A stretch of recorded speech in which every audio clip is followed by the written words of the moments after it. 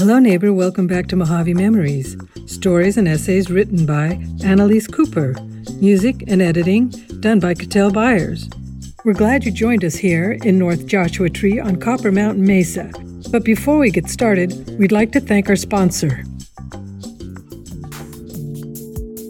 This podcast was created using the Anchor app. Anchor is a free podcast platform that allows anyone to record their own podcast free of charge.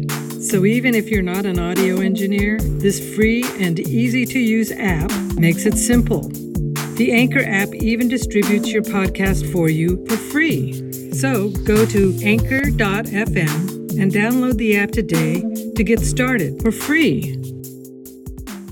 Hi, it's Annalise Kuiper, and before I read you the next chapter of Memory Dam, which is entitled Unfriendly Neighbors, I just want to catch you up to date or up to speed again with some of the characters who are going to start appearing at this point. So you'll remember in chapters 3 and 4, Sky Valley and Copper Mountain Mesa, that you were introduced to Mary, who ended up becoming my foster daughter and adopted daughter, and her mother had just died 2 days previously, and I sort of grew into being her mother over the years. And I just wanted to say about her, Mary, her name was Mary Bell, is Mary Bell. Mary's mother, Juanita, was half Mescalero Apache Indian, although the entire maternal side of the family adamantly denies that, stating the family is Mexican and English.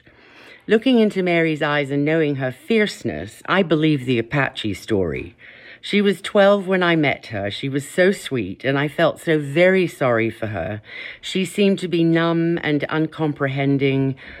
And soon after I met the Bells, I moved into my house on Copper Mountain Mesa, and the Bells kind of moved in with me slowly over the months until their stuff had taken over my house, and I felt I was being buried. Mary features in probably all, if not certainly many of the stories that you're about to hear. Mary's father, John Bell, who I met in Jean's house with his daughter Mary, he was an extraordinary man, a Vietnam vet. He was a major in the army and did 7 tours. He was also in some sort of high security intelligence branch for years. Or not. It's hard to believe anything he said, as it turned out. But before I knew he was a liar, a con artist, a sexual predator, and quite possibly a murderous monster, I thought he was amazing. We talked and laughed a lot. We hauled water with all the neighborhood children in the back of the truck, squirted each other with hoses at the well. He taught me hand-to-hand combat tricks and how to fight, even kill with a short stick. He taught me so much about how to survive in the desert, and he encouraged my native spirituality. But he betrayed us all, and it's hard not to hate him for what he did. And then I also want to remind you of Mary's brother, Matthew. Mary's older brother, or half-brother as it turned out. I met Matt at his mother, Juanita's funeral on December 17th, 1993, which I talked about in the Copper Mountain Mesa chapter. He was a dark, brooding young man who never smiled. He lived at my house for a while, on and off, but he was terribly neglected by John Bell and became a very angry individual. When he was about 16, he went to live with his grandma Douglas in Newberry Springs. Okay, so now I'm going to read you chapter 5, entitled Unfriendly Neighbors, and it's from about 1994. And the one other character I want to mention is the neighbor who much of this chapter is about. He was a Vagos motorcycle club biker, just a really brutal man who called himself Animal. So when I'm talking about Animal, just imagine this huge, hairy, obese, straggly, mean man. And he lived just south of me. All right, so here we go. Our new neighbors turned out to be most unfriendly. We held a small party on our first 4th of July with a bunch of neighborhood youngsters riding in the water truck down to the well, hauling water back to our leaking spa and shrieking with delight. The neighbor came over the next morning with his shotgun visible in the front seat of his truck, accusing us of having a raucous, debauched, drunken brawl the night before. He told us in no uncertain terms that new people were not welcome around here, especially women with screaming children and dogs. I loved to play my huge Kenyan bass drum. I would sit on the sand with my legs wrapped around it to hold it in place while I thudded on it as hard as I could. The sound was thunderous and carried for miles. Early one evening, I was banging on my drum when the neighbor started firing shots at me. I heard several bullets whizzing overhead, and then one hit the electric pole 10 feet to my right. I stopped playing and lay low until he stopped shooting. Why were these people so violent and hateful, and how was I going to protect myself? I was afraid to call the police because I had been warned that people didn't appreciate that around here, and I feared retribution. Besides, I didn't have a phone, and I didn't think the cops had a chance of finding me out here on these unmarked roads anyway. One of our dogs had a litter of puppies, and one sunny morning, a bunch of neighborhood kids took the puppies out in the front yard to play in the sand.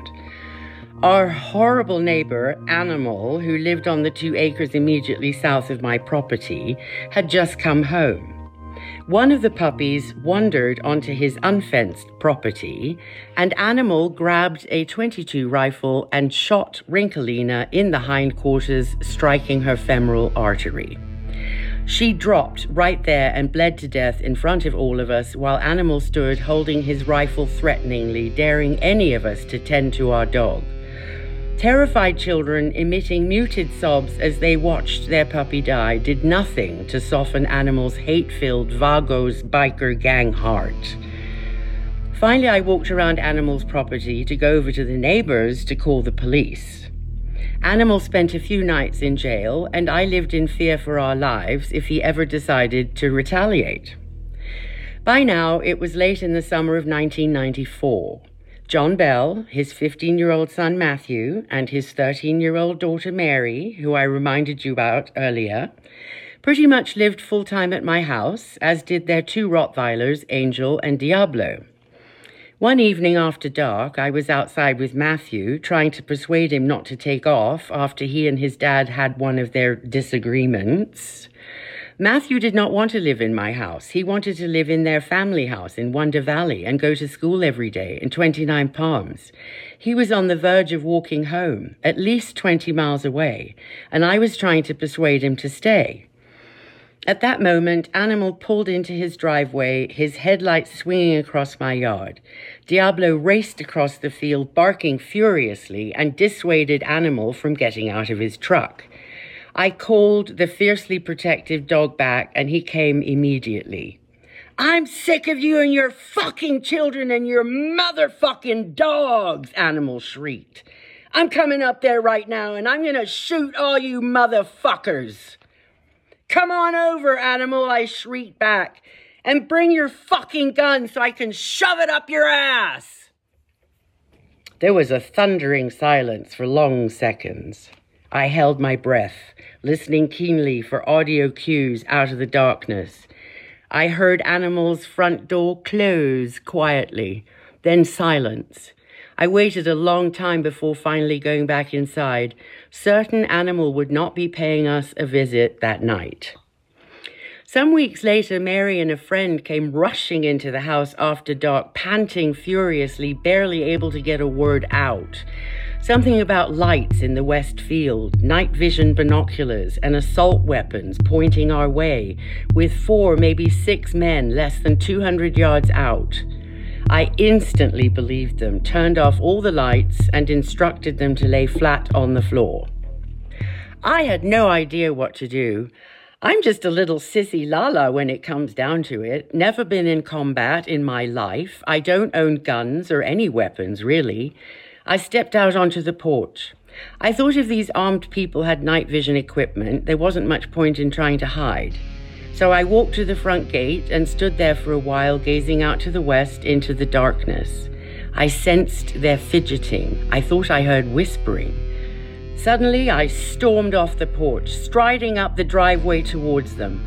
I stopped about halfway to my property entrance, claimed my space, cupped my mouth, and let out the most blood-curdling series of coyote howls, screams, shrieks, and giggles I had ever heard myself emit.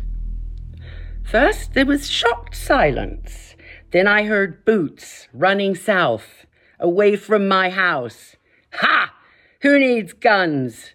I felt myself go quite limp and saggy at the knees. I hardly had the strength to walk back to the house.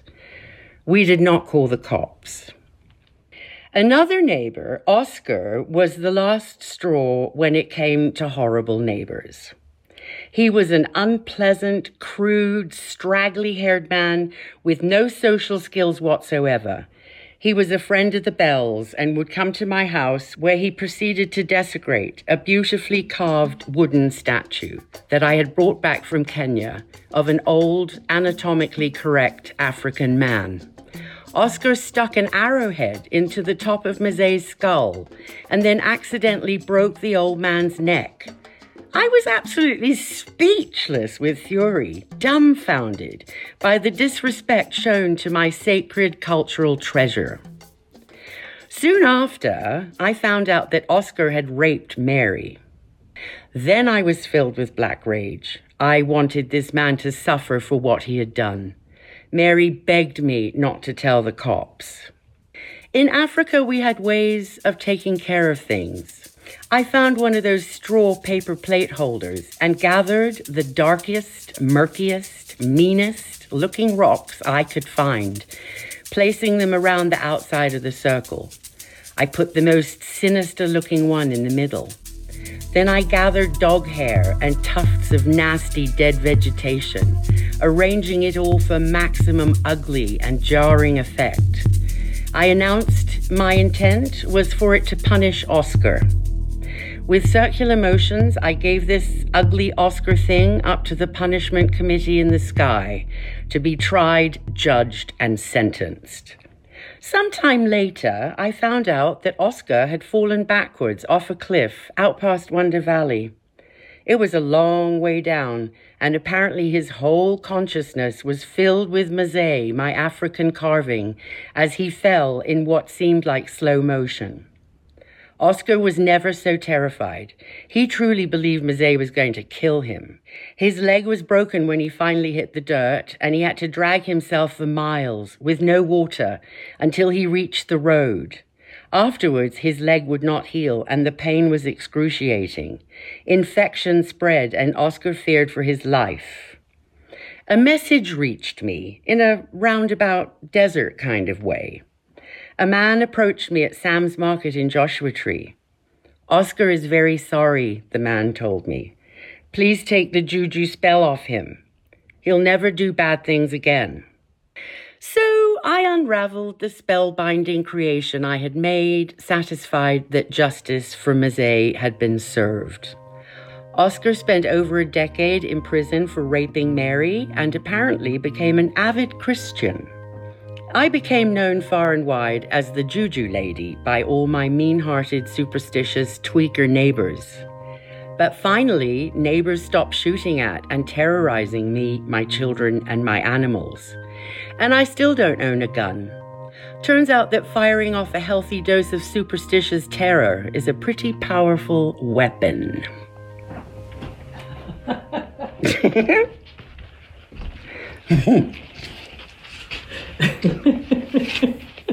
I love that. Don't put any juju on me, baby. One of the things that came to my mind when you were reading, I was thinking, oh God, thank God Annalise wasn't my next door neighbor, because I am so super sensitive to noise and sound. And I wonder if, unbeknownst to you, accidentally, being out there with a drum and drumming, and I might go a little ballistic myself. I'm sure I was a horrible neighbor. And I don't ever do stuff like that anymore. But at the time, I was just, you understand, I just was having all these sexual abuse memories. I was really half crazed. I was, Yeah, I did crazy shit. What can I say? I think people move to the desert here and they don't realize how sound travels. Oh, I know. We have a few people in the neighborhood that like to run generators. I know. And those generators disturb the entire valley. They do. They do. And this place would be perfectly silent. But It would. their goddamn generators are going. It drives you cray-cray. Yes, and you can actually hear the electricity in the wires when the generators aren't going. But, in self-defense, I would play my drum for maybe a half hour once a week, and they go every night from, dusk to dawn and later. Oh, yeah. And then that horrible guitar player or whatever the hell, I don't mean to be mean. I don't even know if he's playing a guitar or a flute, but these ghastly sounds come wailing over the airwaves at 4 o'clock in the morning. Yeah, who the hell is that? Some guy's doing his guitar practice at 4 o'clock in the morning. God. And it sounds like he's sitting on his porch and just cray-cray. Anyway, coming at you with lots of sand and sunlight. Until next week, Cattell and I say, stay well, neighbors.